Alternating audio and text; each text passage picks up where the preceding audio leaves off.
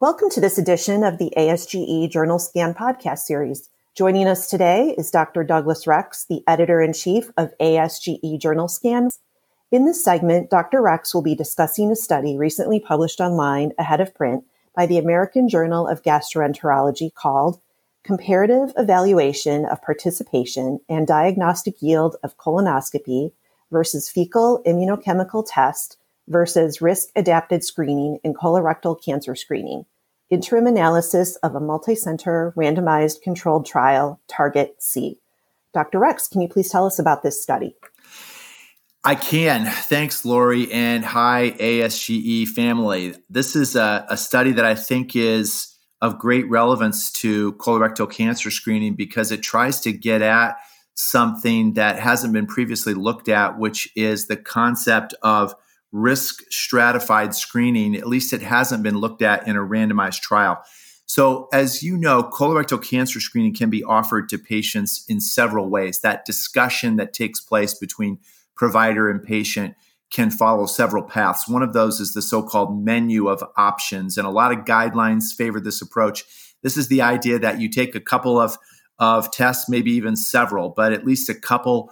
Colonoscopy and FIT are the ones used most often. You say, here are the pros and cons of these, the sensitivity, the cost, the risks, and the patient decides which one they think is best suited for them.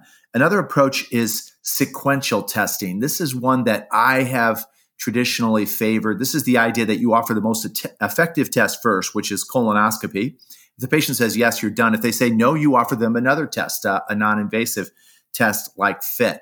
There's another approach that has not seen much use, but which has a lot to commend it, called the Risk-Stratified approach. And here you apply some score to try to calculate what the probability is that the patient has advanced adenomas or colon cancer already.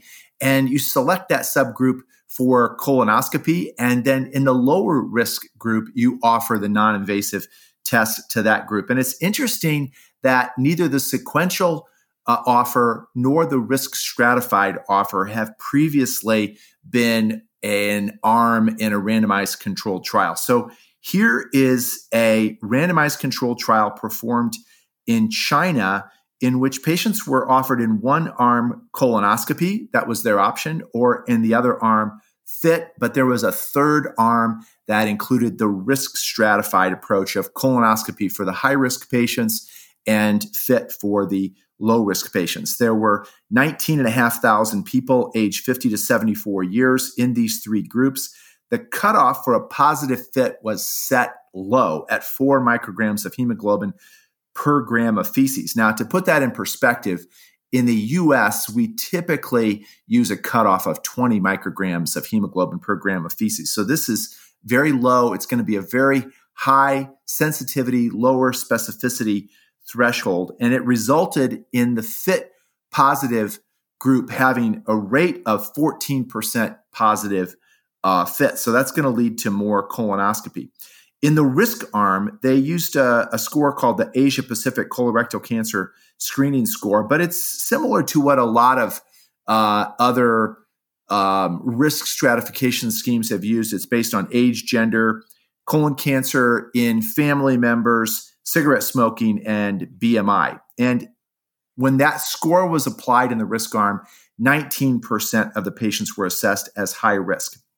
So first of all, looking at participation rates in the three arms, they were lowest for colonoscopy at 43%, and the other two arms were both quite high, 94% for FIT and 85.2% for the risk-stratified arm.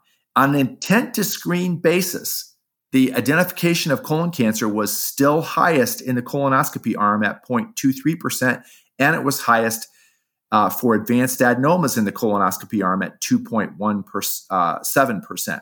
Now, if you look at the FIT arms, they were numerically lower, and actually for advanced adenomas, the risk-stratified arm achieved a higher rate of advanced adenomas, 1.49% compared to the FIT arm.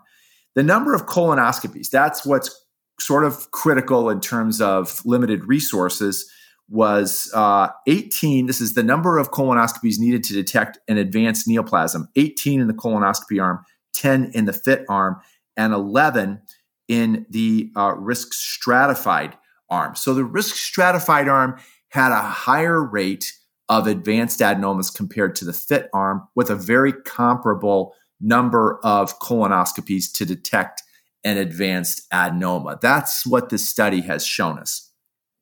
And what did you think about this study? What are your thoughts?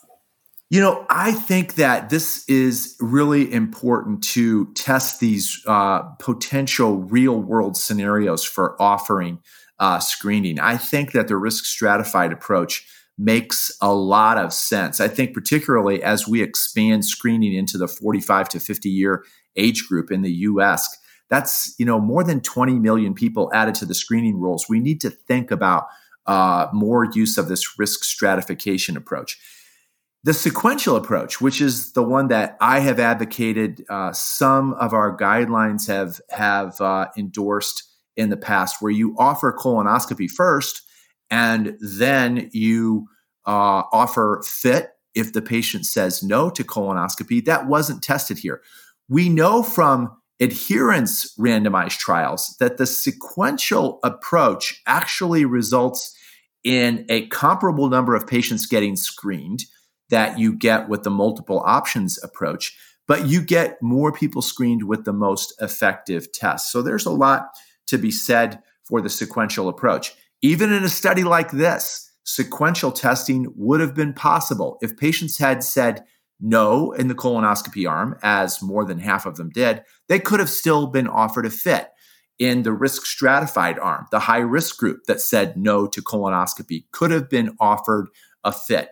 And I think for us to really understand the real-world approaches, we're going to need to see a randomized trial that looks at outcomes of detection and includes sequential testing in it. So I think this is an important part of the story, but the story is not complete yet.